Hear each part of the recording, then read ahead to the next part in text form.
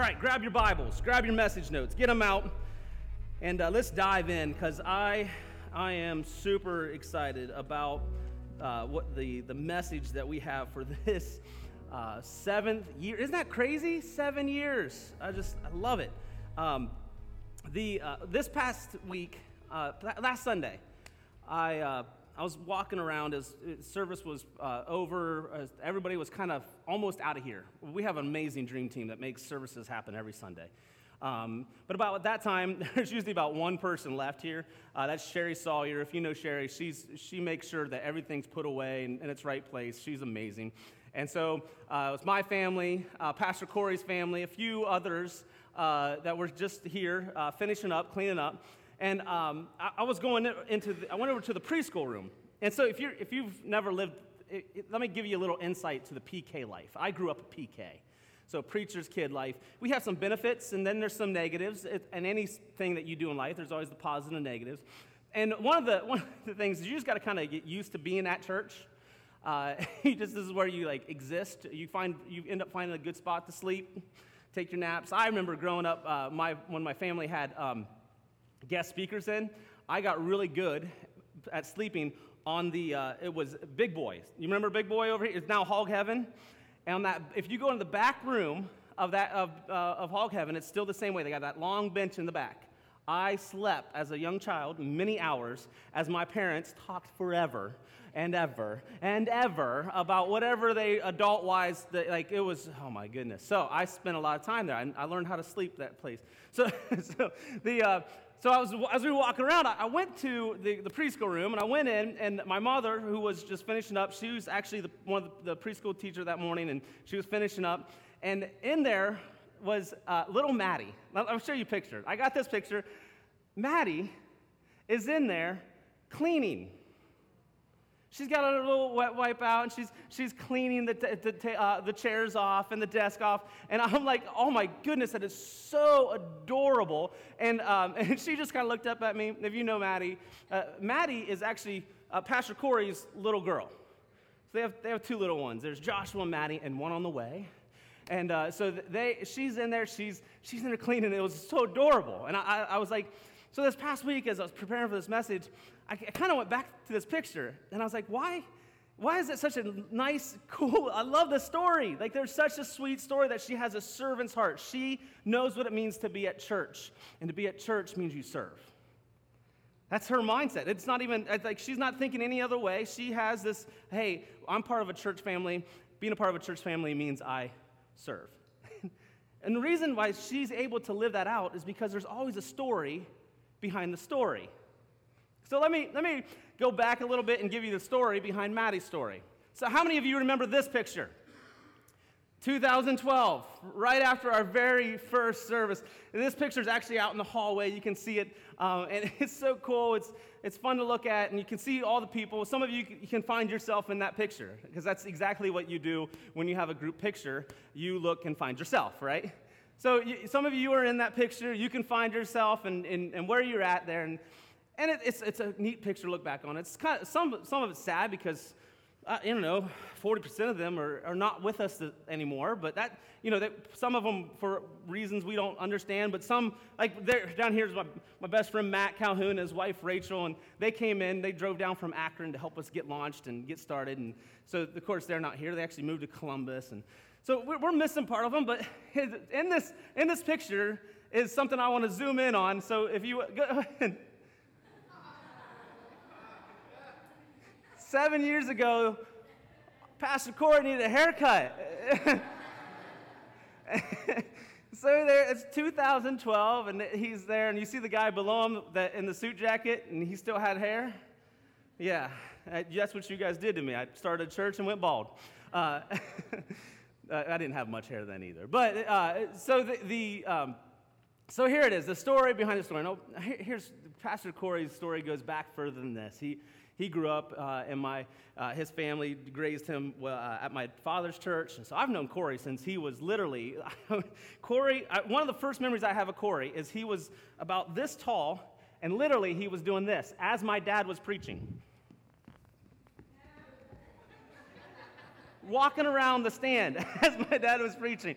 And so He's been around for a while, but I love this because you kind of see where Maddie has a story of knowing how to serve because her daddy knows how to serve. This is before he met his wife. This is 2012. Well, maybe they might have been talking. I don't know all the details there, but 2013 they got engaged. 2014 they got married, and now they're an amazing family. That's an incredible value to our church. But there's a story behind the story. And it's so fun to look back, and so I wanted to spend a little time just looking back at our story, because there's some fun stuff in our story. Some of you remember, of course, the picture of 2012. How many of you remember Midvale Elementary? Oh my, immediately, there's there's the trailer, you can see, there it is, there's unloading the trailer. It didn't matter what it was. See, here, those of you that don't know the backstory, for 6 years we were portable. For 6 years, we transformed this. It's kind of hard to see, but that's the gym at Midvale Elementary. We had to roll out tarps, and the entire gym was covered in curtains. And so every Sunday, no matter if it was good weather or great weather, sunny, snow, we set up and we had church. And we had to work to have church. Everything that you see here, all the kids' stuff that we have, all of that was in a trailer, backed up to the door, unloaded, set up, and we had church. And because of our dream team, it was a lot of fun, a lot of good memories, and thankfully, we don't have to do that anymore. But how many of you remember Central Elementary? Oh, Midvale was tough. Central was rough. Because here's it was an older building, so that's the gym. They had their band had their set up every Saturday that we went in there. Their band had set up on the stage, so we had to take a picture of it because when we got done, we had to put it back exactly the way we found it. Every detail. This is a picture. I have thousands of pictures of the desk in the room because we put them back exactly with the little boxes right back at the same exact spot that we found them in. Because we wanted to honor them and thank them, be respectful of them allowing us to go in there. And here's that was preschool. Man, it was a lot. The floor was put in. A lot of work. But we had church. There's one of our overseers, Pastor Monty, bringing the word there at Central Elementary. Man, it was fun. And then there's some other stories in our story, kind of one that has this. Does anybody remember this picture? Go to that next. Oh, Jesus.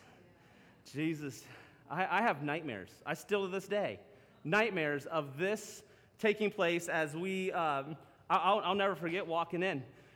The second week that we bought this building, celebrated, had a church service in here. We had it tent, our tabernacle set up. We had the tent, the curtains all the way around here. The second week we came in here, we had started putting in that back wall. We had some drywall up, and I walked in on a Sunday morning with 9 inches of water in here. Oh, Jesus. I remember walking through there and through the water. Somehow I did not get electrocuted, and I walked through that water going, God's punishing us. We are Noah. He's trying to flood us out, telling us, just drown it out, you're done. Thankfully, we had an amazing dream team. Here's the cool part. That morning that took place, there was 9 inches of water in here. And so I started making phone calls. Hey, we're not going to be out of church. But as the dream team showed up, instead of finishing the pieces of setting up, we began to get the water out. And 6 hours later, this place was dry, completely dry. Saved ourselves at least $25,000, maybe $30,000 in doing what would have a flood remediation company would have cost. It was crazy. We were going all kinds of different directions. It was amazing. The dream team has done amazing things. And today, this is not even up to date. The parking lot's been updated. The landscaping's updated. There's all this stuff that's happening. We continue to have a story that is being told, and a story that's now includes our kids that already understand what it means to be a part of the church. It's not about coming. It's about serving. And it's beautiful. I love this. But so even as we look at our story and we enjoy it, there's a story behind our story. There's a story that got us to the day that we launched, and included my dad launching a church when I was 6 years old, and pastoring that for 25 years, and it being a part of our launch, and as we started something brand new. It was exciting. But it goes back even further. So if you want to get your message notes out, you can look there right at the top. I want to show you where we are in God's story, and I want to take you back to Exodus. Exodus chapter 14 is where we're going to begin, and let me give you a little context behind Exodus 14, and that so the children of Israel had been in slavery. Moses had come back and he told Pharaoh, "Let my people go." And Pharaoh battled back and forth and had the plagues and all that took place, and God demonstrated to them how amazing he was by getting them out of Egypt, and they get to the Red Sea. At the Red Sea, they think they're going to die, and Moses puts the staff over the Red Sea splits, and they walk across on dry land. They turn around, and they watch as the Egyptians, who are chasing them to bring them back into slavery, are drowned in the Red Sea as it crashes in on them. And they get to the other side, and they have a party. They have a party. Here's what it says in Exodus chapter 14, verse 31. It says, "When the people of Israel saw the mighty power that the Lord had unleashed against the Egyptians, they were filled with awe before him. They put their faith in the Lord and in his servant Moses." They had a party. They saw God demonstrate his power. Put that in your notes. God demonstrated his power. And they see this happen, and they literally have a party. And what do you do at a party? You get the music bumping, right? There is no such thing as a party if you don't have music. And that's exactly what they did. Martha begins to lead them in this worship, and the song that literally, as they go through in this worship, they talk about God's glory and all his power. Then they say in the song, they declare that he is king. They declare to the world that, and that's in the next step there that you see in your notes there, is that they declare that he is their king, that God is king. Put that up there real quick for me. They declare that God as king. And what they do, you can see this in Exodus chapter 15, is that then Moses led the people out of Israel away from the Red Sea, and they moved out into the desert of Shur. Now, here's what you have to understand. When you declare something as king and you say, "I'm going to believe it," that means you're really going to believe it. Okay, so I should have warned you about this. Guys, on this section over here, I need to tell you this.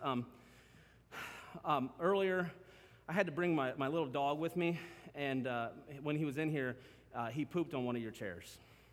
And I didn't get a chance to clean it up, so I'm sorry. I'm not going to let you know who it is, but one of you is sitting in my dog's poop. Do you believe me? Do they believe me? No, they don't believe me. Because if they believe me, they all be going like this. Right? They all be checking to see whether they were the one that sat in my dog's poop. It didn't happen. The dog wasn't here, and didn't sit in any poop. Okay. How many pastors do you know that are going to have the word poop in their sermon? I'll do better. No, I won't. But when you believe something, if they would have believed me, they would have responded by their actions. So when they see God's power and the glory of God's power, they respond by following Moses, God's servant, and following him to the promised land. See, belief always responds by doing what God has called you to do. You see this right there. Then, so when Moses leads them and they head out, he gets to Mount Sinai. And on Mount Sinai, he gets up to the top, and there's a lot of background here and a lot of context I don't have time to get into, but he gets up to the top, and God gives him what we put in the Bible is called laws or commandments, but really they're teachings. That's would have been the better translation, is they are God's teachings to the children of Israel. And so he receives them, he takes them back to the children of Israel, and this is what he says in Exodus chapter 24. It says, "Then Moses went down to the people and repeated all the instructions and regulations the Lord had given him. All the people answered with one voice. Let's do it together. You guys ready? Let's be the children of Israel. We will do everything the Lord has commanded. And so they're like, yeah, we're going to do it. We hear what God's telling us to do, and we're going to do it. And then they set up an altar, and all that's in your notes there. But then verse 7, it says, then he took the book of the covenant and read it aloud to the people. Again, a second time, they're getting all the commandments that God has given them, all the regulations and teachings that God gave them, and they respond, let's do it together. We will do everything the Lord has commanded. We will obey. See, this is the process. The process is we see God demonstrate his power. We declare him as king, and then we do what he says. Now, if you've read the Old Testament, the first covenant, you understand this. They said it, they believed it, they tried, they failed. Over and over and over again. They have this desire to do what God has called them to do. They say they're going to do what he tells them to do, but in reality, they struggle with it. But this is the pattern that God gives us, is that it's not just about seeing God do great things. It's understanding that when he does great things, it's so that we can see him as God, and we declare that he is our king. And if he's our king, we're going to do what he says. Now,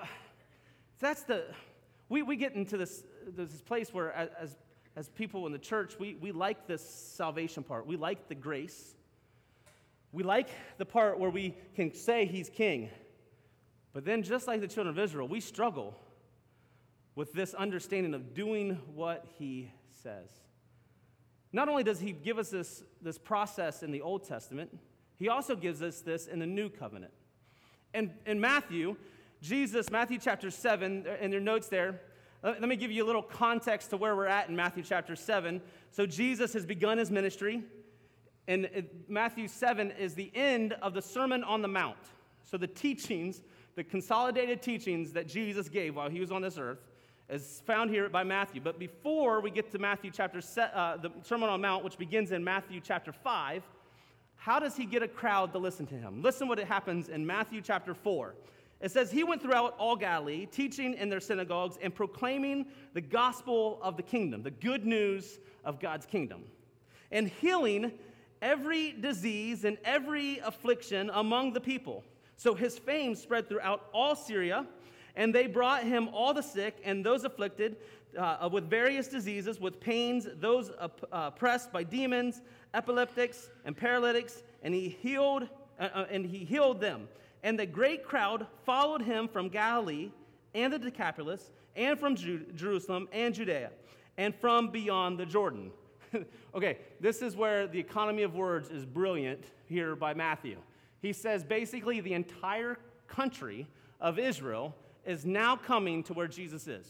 People from all over are coming to hear Jesus speak. Why? Because they saw him demonstrate God's power.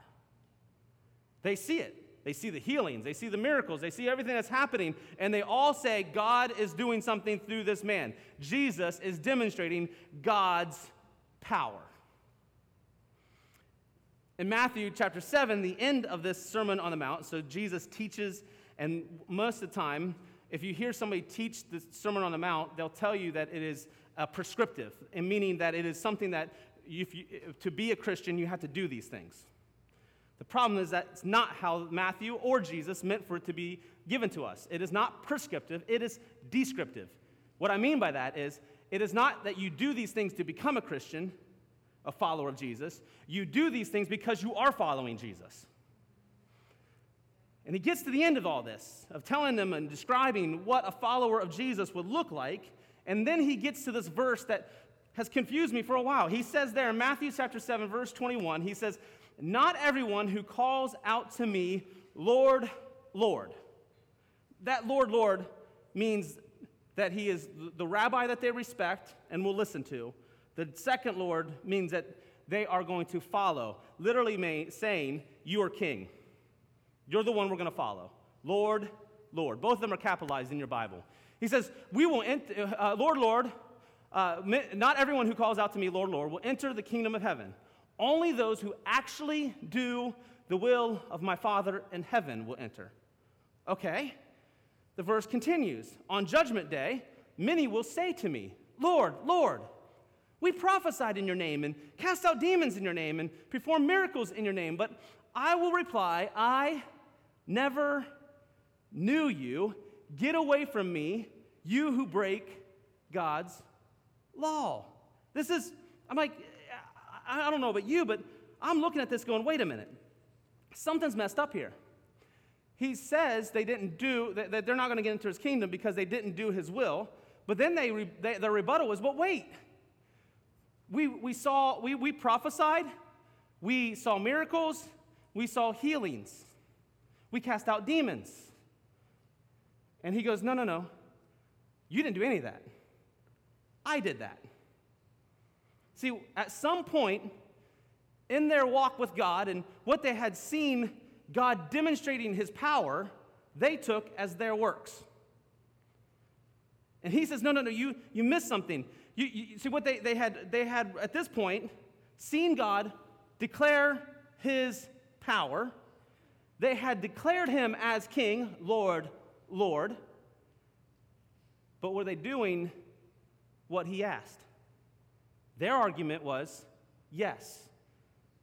Jesus says, no. You were only watching me do what my power does. You never partnered with me. You never came alongside and fulfilled what I'm doing. So you declare as king, go to the next one, and you do what he says. Question mark. See, this is where we have to understand that we've got to grab hold of this understanding that when we see God do what he's done, demonstrate his power by going to the cross and dying as a sinless man, being buried in a grave and resurrecting has nothing to do with you. Just like the children of Israel didn't do anything to earn God coming to them and saying, I'm going to get you out of slavery. I'm going to remove you from that. You did nothing to earn God's salvation. He did it all. Ephesians chapter 2, verse 8 says this, God saved you by his grace when you believed. And you can't take credit for this. It is a gift from God. Salvation is not a reward for the good things we have done, so none of us can boast about it. See, when we understand that God's glory is demonstrated to us by his act of salvation to us. We cannot do anything to earn it. We are only seeing God's demonstration of his power. And in response, we declare, Lord, Lord, you are king. Many times, we hear this verse, Ephesians chapter 2, verse 8 and 9, given to us, and it stops there. You can't do anything to receive God's salvation, but that's not the climax of this verse.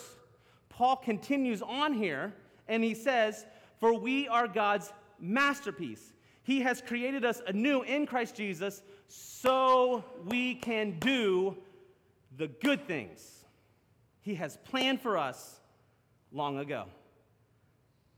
The first covenant shows us the process of walking with God, God demonstrating his power, declaring him as king, and doing what he says. Jesus shows us that it is that you know him and see him demonstrate his power, you see him and declare him as king, and you do what he says. Paul shows us this, that you are to see him in all his glory and what he has done for us, that he died for us, that he wants to be in relationship with us, and that we declare him as king. But it doesn't stop there. It continues with us doing what he says. In Luke chapter 17, Pharisees asked Jesus when the kingdom of God was coming. See, here, the whole process of this kingdom had been laid out in the Sermon on the Mount. And Jesus, when he said, you need to do what I say, it was all given to him in chapter 6, 5 and 6 of the Sermon on the Mount. It's not a secret. It's not an accident. It's descriptive of what a follower of Christ looks like. And in that, his followers come to him and they say, hey, how do we pray the way you prayed? And he says this, pray this way, our Father who is in heaven, hallowed be your name. Holy is your name. He's the King. He's the Lord. He's the one that's above all. Look at all his power and all his glory and declare him as King. Thy kingdom come, thy will be done on earth as it is in heaven. How does it happen on earth? When we do it. When we do it. I love this in Luke. He says the Pharisees asked when the kingdom of God was coming. And God's kingdom, replied Jesus, isn't the sort of thing you can watch for and see coming. People won't say, look, here it is, or, oh, no, over there it is. People aren't going to go, oh, there it is, it's in that church. Oh, no, it's what that worship team is awesome, and that's the kingdom of God's over there. And it's not over here, it's not over there. No. Guys, you're missing it. He says, it's not over there, it's not over here. No, God's kingdom is within your grasp. It's with you. When you partner with God, that's when it happens. One of my favorite authors is N.T. Wright. And he wrote a great book called Luke for Everyone. And it's a great book. Grab it. It's a commentary, walks through each verse. And on this segment of Luke, of this verse, he says this. The phrase is more active, meaning that part where the kingdom is in your grasp. It doesn't just tell you where the kingdom is. It tells you that you've got to do something about it. It's within your grasp. It is confronting you with a decision, the decision to believe, trust, and follow Jesus. It isn't the sort of thing that is just going to happen. Well, if it's God's will, it'll be. Or what may be, will be. No. He says that's not how it happens. That's just something you wait back and watch for. It isn't the sort of thing that's just going to happen. So that you can sit back and watch God's sovereign plan to put the world to its right, to its proper place. Thy kingdom come, thy will be done on earth as it is in heaven, is waiting for you to sign on. That is the force of what Jesus is saying. See, I love this picture. Go ahead and grab that piece of paper. Join the story. Literally, Jesus is saying here, I'm coming alongside you, and I want to co-write your future. I want to write your story with you, but I need you to partner with me. God's telling us that in this moment, at this time, we are to come alongside and partner with him, to be in this story with him. And he's saying, I want you to write this story with me. So I want you to write this, and this isn't for me. You're never going to turn this in. This is for you. Maybe you can stick it on your calendar or put it on your mirror at home, in your car. I don't care where. But you put on there, this is how I want you to begin it. I will join God's story by. I will join God's story by. This is the beauty of where God is taking us. See, little Maddie is writing her story at a very young age. She's already understood at a level that many of us have missed for a while that being a part of God's story means I serve alongside God. She's got it. But she got it because her daddy got it. So my question to you is, what legacy are you leaving? What story are you writing that's going to impact somebody else's story? What story are you writing down that is going to say, you know what, I'm coming along and I'm partnering with Jesus, and because I am writing my story will impact somebody else's story. Lord Jesus, thank you. Thank you for demonstrating your power to us. Lord, today we declare you as our King. And Lord, we want to do what you say. Lord, we want to come alongside you and we want to partner with you and co-write this story with you. We make ourselves available, and we sign on to see your will be done on earth as it is in heaven. In Jesus' name, amen. Some of you may have heard this message, and you're at that moment where you've yet to declare, Lord, Lord. You've yet to give him that place of being the king of your life. And this is going to be an opportunity right now for you to make that declaration.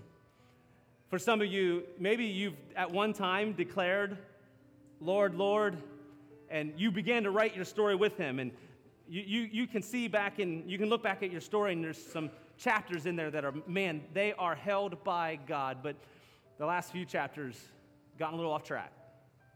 That's okay, because today God's demonstrating his power again to you, and his grace is available to you. So with every head bowed and every eye closed, I want to pray this prayer. Lord Jesus, we give you our lives because you gave us your life. We want to follow after you with everything we've got. We repent and we turn to you, and we make you the king of our life. In Jesus' name, amen.